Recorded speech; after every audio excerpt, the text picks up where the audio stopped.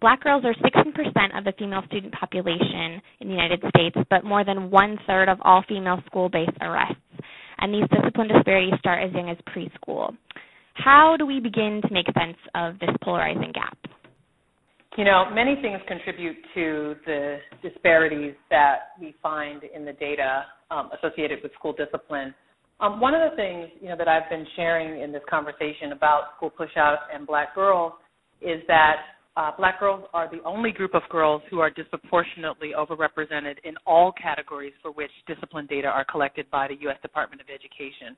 And when we look at this continuum of discipline in partnership with the community conditions, the ways in which our society has misunderstood and misrepresented elements of black femininity, and we look at also, the other issues that contribute to school pushout, like academic marginalization or underperformance in school, then we start to understand that this is not just about girls being bad, but we start to see a set of conditions that present a unique opportunity for there to be a vulnerability to contact with the criminal legal system and contact with school disciplinarians or policies and practices.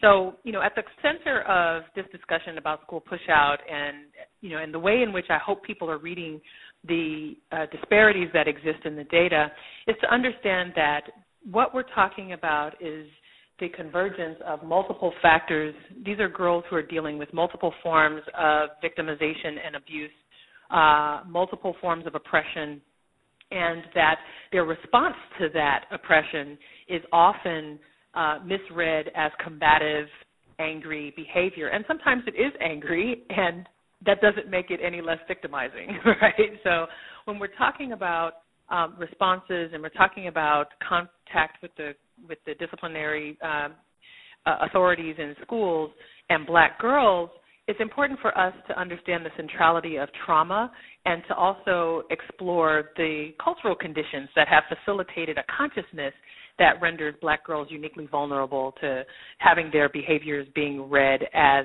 loud and aggressive and dangerous to the school environment when they may not necessarily be so. So in the process of writing Pushout, you talked with black girls in elementary through high schools around the country about their experiences. What did those conversations reveal to you that statistics or other formal research couldn't?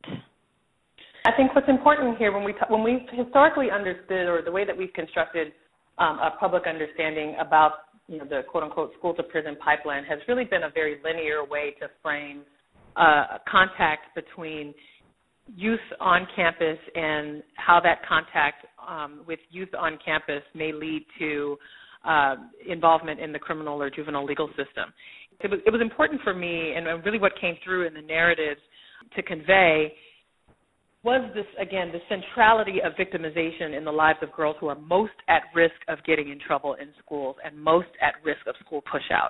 So I worked backwards and talked to girls who had experienced school pushout, who had been removed from school, who were being educated in juvenile detention facilities, and I talked to them about what their education story is and was. And in almost all of those cases, these black girls understood that education was important to them. So, their own consciousness was participating in the sort of common knowledge of, education playing an important role in their life trajectory. At the same time, though, while they valued education in theory, they had gone to schools and had engagement with educators that was telling them something different.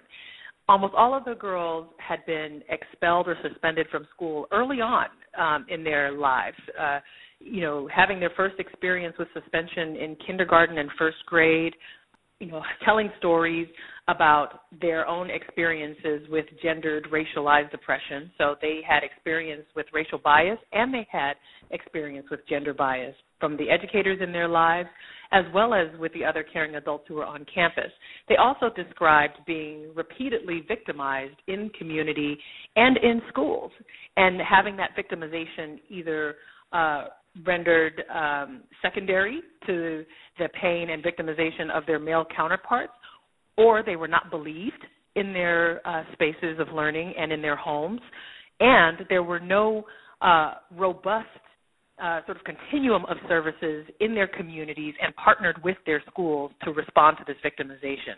So what happened, or what has happened in their lives, is that they express the way children do when they've been exposed to trauma and victimization. They have acted out in ways that adults have deemed disruptive. They have tried to fight back when they felt that they were being assaulted or they felt they were in danger, and their discussions and responses to the danger in their lives were then read as aggressive, combative behavior, rather than responses to trauma.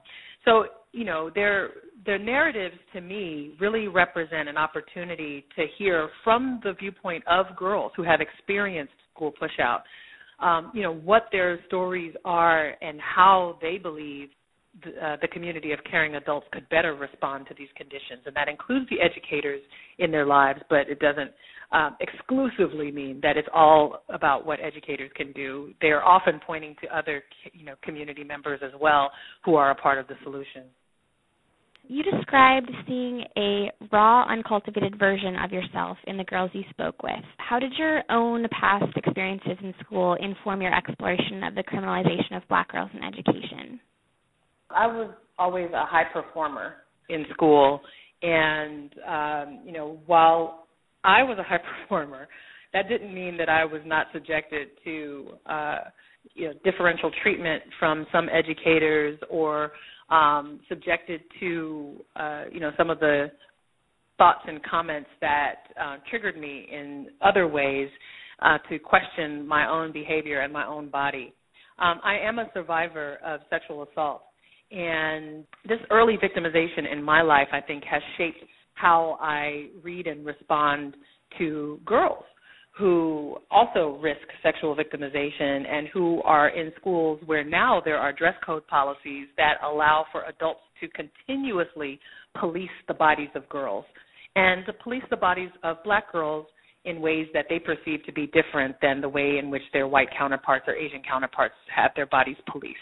And I mean that in the sense that girls in the book describe situations like arriving in school in short shorts on a very hot day and being dress coded. And, when that occurs, girls then say, and girls that I talked to in the book from, communities in Chicago, in New Orleans, in the Bay Area, in Southern California, they all describe this process of adults looking at their bodies, reading their bodies as more sexual than, their other counterparts. And, really all they're saying is, but we're just girls. We're just girls wearing shorts on a hot day. And what does that have to do with how I learn, right? I'm trying to learn, and I came to school, and you want to turn me away because you think my shorts are too short.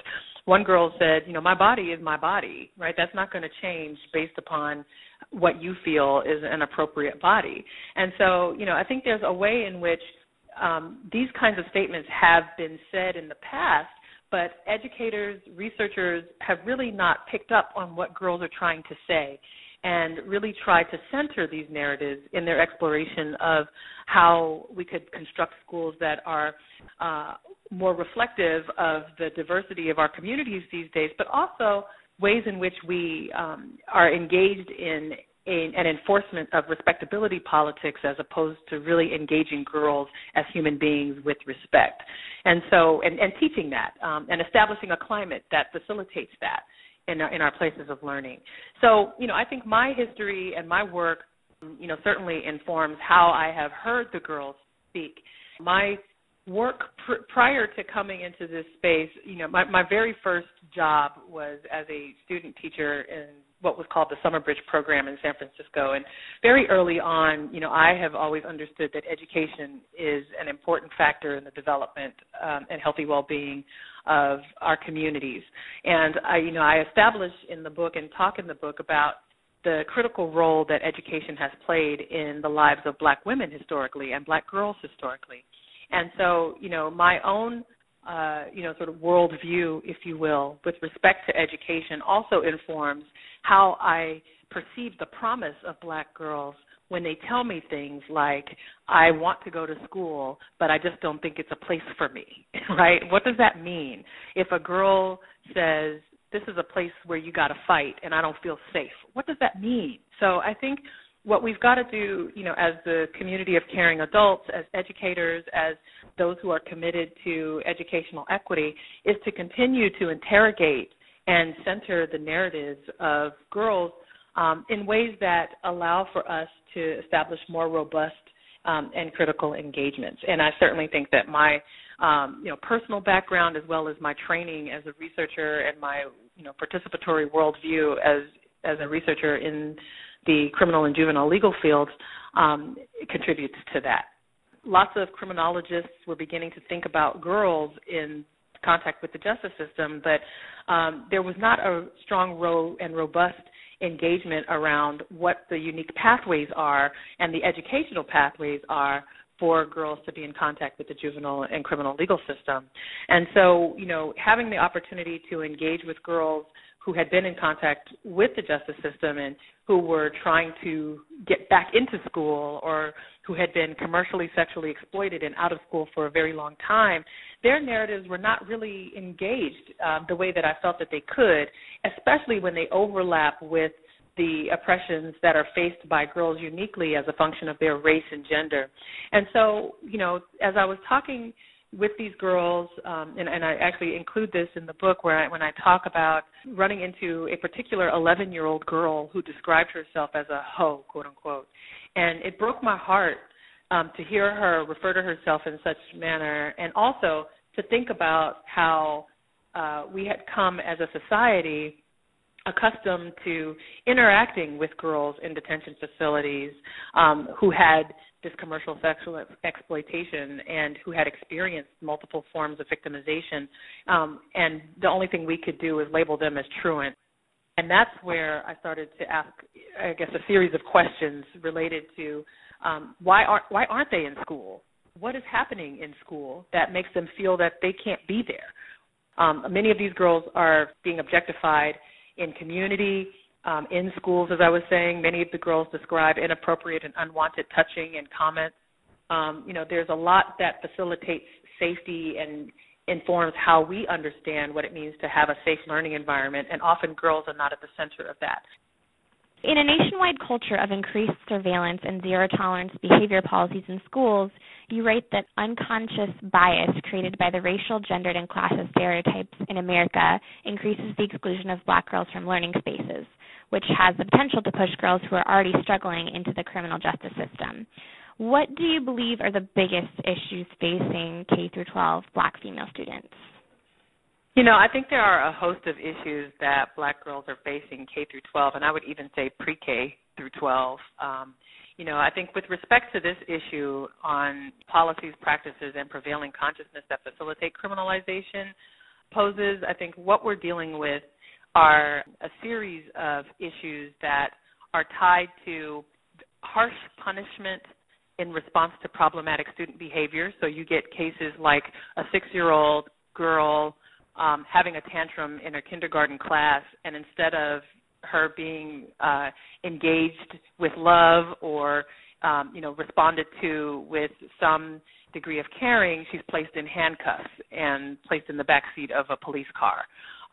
You have situations where girls may be arriving to school in clothes that the school deems inappropriate, and instead of handing her another T-shirt or saying, let's talk to boys in the school and other girls in the school about ways to, not be sexist and inappropriate, we police the bodies of girls who show up if we feel that something is too provocative. So, I think there are these host of ways in which Black girls are uniquely feeling that their presence in school is not consistent with who the school believes should be there. And we hear those through the narrative over and over again. There's not for Black girls who tend to attend these hyper-segregated schools that are high poverty and often low performing, they're in schools where there is the belief among administrators that zero tolerance, punitive responses to negative student behavior is the way to curb negative student behavior, rather than the development of a continuum of responses or restorative practices that allow for young people to, come to terms with how they have created harm and who will be responsible for resolving the harm together, right? Co-constructing discipline and other policies that impact them. And so, I think what's happening here and what I try to describe is the presence of, biased learning environments in the absence of resources and, other college and career pathways that can facilitate healing in response to much of the problematic behavior and the underlying causes of the problematic behavior that I was describing earlier. You say that one of the biggest causes of the discipline disparity is that Black girls do not fit into society's narrow definition of femininity, which is white. And you note in your book that Black girls are subject to more scrutiny and put into either good girl or ghetto girl categories, both of which reinforce historical and current stereotypes about Black femininity. You write that these characteristics, which are often perceived as undesirable, are adaptive behaviors to generations of oppression, and that schools don't recognize the dynamics that are at play.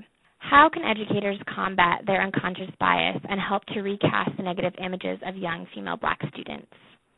Well, first I want to say, I think it's important to recognize, and I say this often, that I believe most educators are in the field because they love children and they believe in the promise of education and the educational promise of all young scholars. I do believe that. I also believe that we are all living with unconscious bias that informs how we read behaviors, what decisions we make, and how we interpret language, volume, presentation, et cetera. And so, understanding that we're all living with implicit bias and whether it aligns with our professed beliefs or not, we are still impacted by negative stereotypes about individuals and about identities. And in order for us to come to terms with that, we have to engage in the development of other tools, training, decision-making instruments that serve as a guide, really, for us to engage in a much more fair and equitable way when we're talking about how we respond to children. Often, when I talk about the narrow definition of femininity, I don't think that society's narrow definition, which aligns most closely to what is normed for white middle-class families, I don't think that really serves anyone particularly well. So, I do acknowledge that that's a problematic space, period. And it has a particular impact on girls who are perceived as the opposite of that.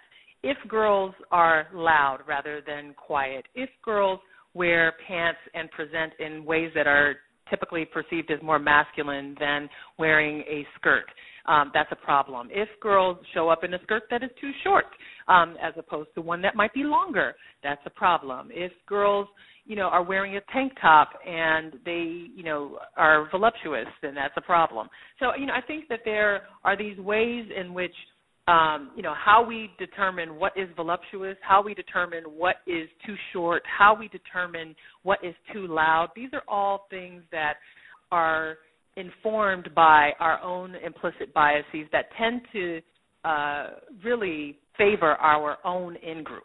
So that means, we perceive as normal the things that we're accustomed to seeing. And when we don't have a particularly diverse teaching force, then we have a greater likelihood that the individuals engaging with youth from different and various backgrounds, those adults are not necessarily going to understand, at least from the very beginning or innately or from their own cultural vantage point or their own in-group, what is happening. So what I think needs to happen is a much more robust discussion in teacher preparation and training opportunities about implicit bias, about decision-making matrices, about ways in which youth can be brought into establishing both a classroom culture and a school culture that honors their norms as well as those in which, that are typically enforced by schools, and in a way that can be, much more constructive than, the way that many of our schools are currently constructed to implement and demand behavioral, modification systems, as opposed to really working with young people to say, what does it look like to you? How can we develop some agreements together about what this needs to be and look like. And, frankly, I'm also of the mind that while dress codes, are increasing in popularity among schools, they really mean little, especially when we're talking about the codes that impact most directly girls. They have little to do with how girls learn. It's about how they present and look in school. And, there are many schools that don't have dress codes or that don't place an emphasis on what girls look like, but rather what they are learning and how they are engaging with the material. And that's ultimately what matters in my mind. And so I think that there's an opportunity for us to think about dress codes, to examine them, to, at a very minimum, remove language that has a disproportionate impact and or, express impact on Black girls, girls of color, in a way that is negative, in order for us to really move forward with supporting them as critical thinkers and learners in schools. You offer solutions to cultivate quality learning environments for young Black female students, including protection from victimization, fostering discussions about healthy, intimate relationships, quality student-teacher relationships. So what might putting these solutions into practice look like both at the policy and the classroom level? I think what's important is that, I think we're at a place now where we can have real conversations about what the function of school is. And in my mind, school can either reinforce dominant ideas that are present in society, the status quo, or they can actively work to develop skill sets among young people to be critical participants in the process of developing the society they want to be a part of and live in.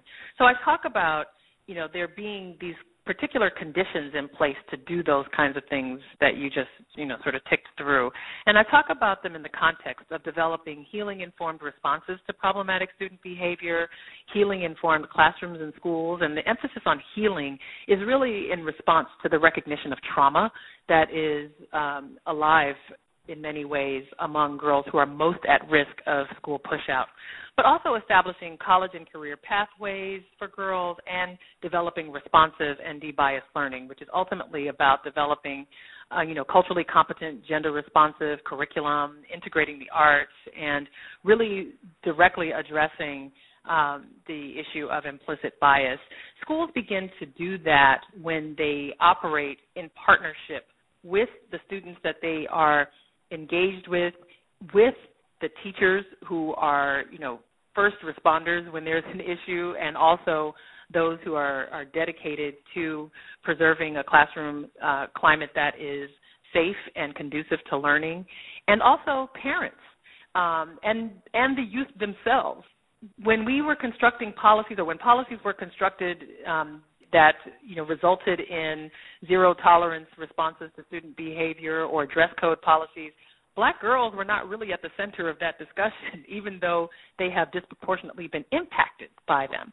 So it's important for us to think about how we engage young people in co-constructing with us as adults the kind of learning environment that we want to facilitate and have in place.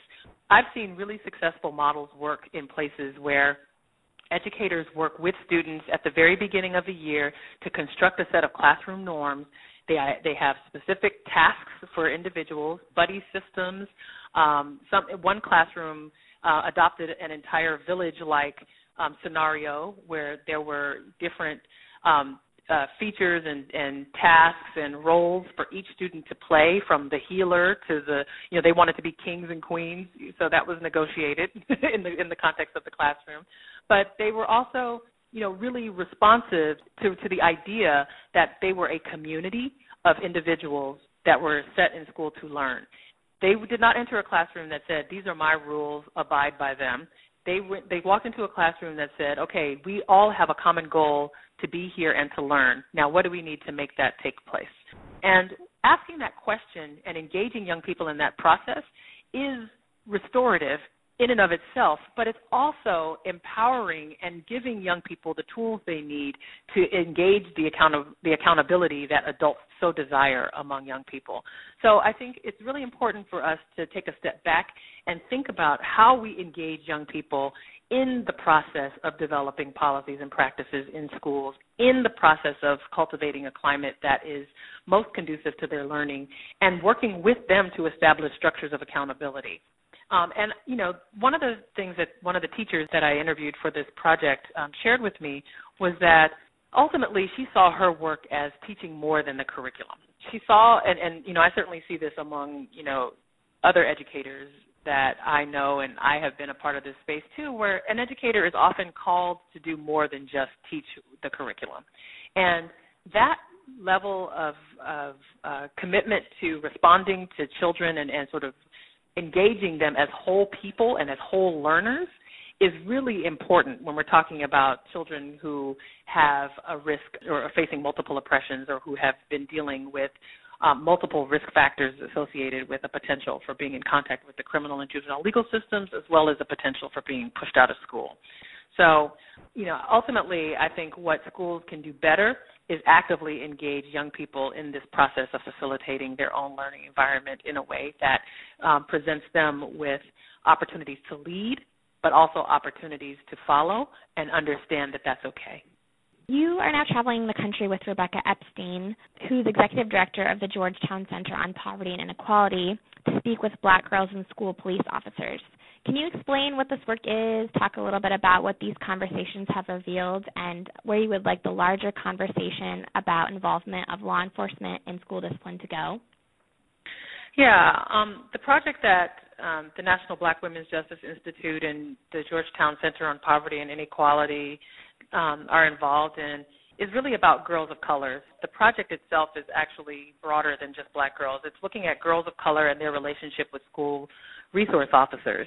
And the project is exploring really, you know, what this relationship has been. Once again, the policies and practices that have been put in place in response to these elevated discipline rates for girls of color were not constructed with girls in mind. And so what we're trying to do is get a better sense of what some of the concerns are, the observations, but also the opportunities to improve the relationships are, as long as, you know, there are school resource officers in schools.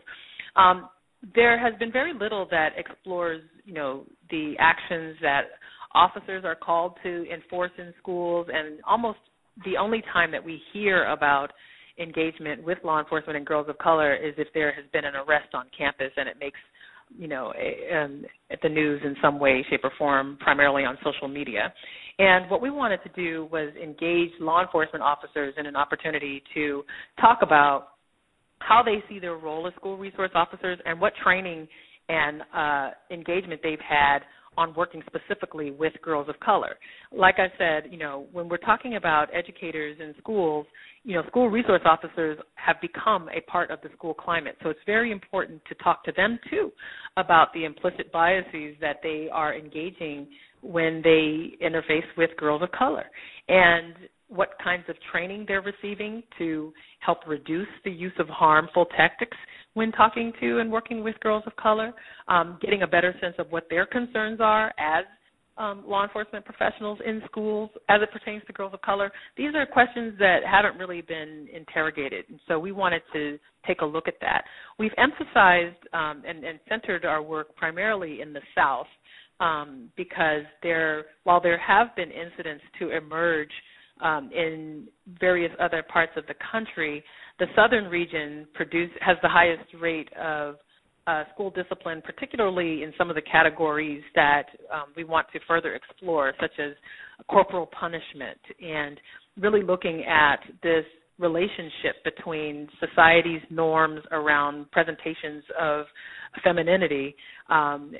There's a certain southern culture that is often reinforced in schools, and so we wanted to learn more about that and also figure out how we can improve the outcomes such that girls of color do not end up criminalized for a failure to adhere to school policies and practices, but if there is actually a need to engage law enforcement, that it's done even in a way that is trauma-informed. And so we want to learn more, and that's essentially what this project is. It's an exploratory, appreciative inquiry to help us understand what the issues are, how the girls are seeing it, and how the law enforcement officers are seeing it so that we can inform the trainings, the toolkit development, and the conversations that have not yet been held about how we engage with girls of color.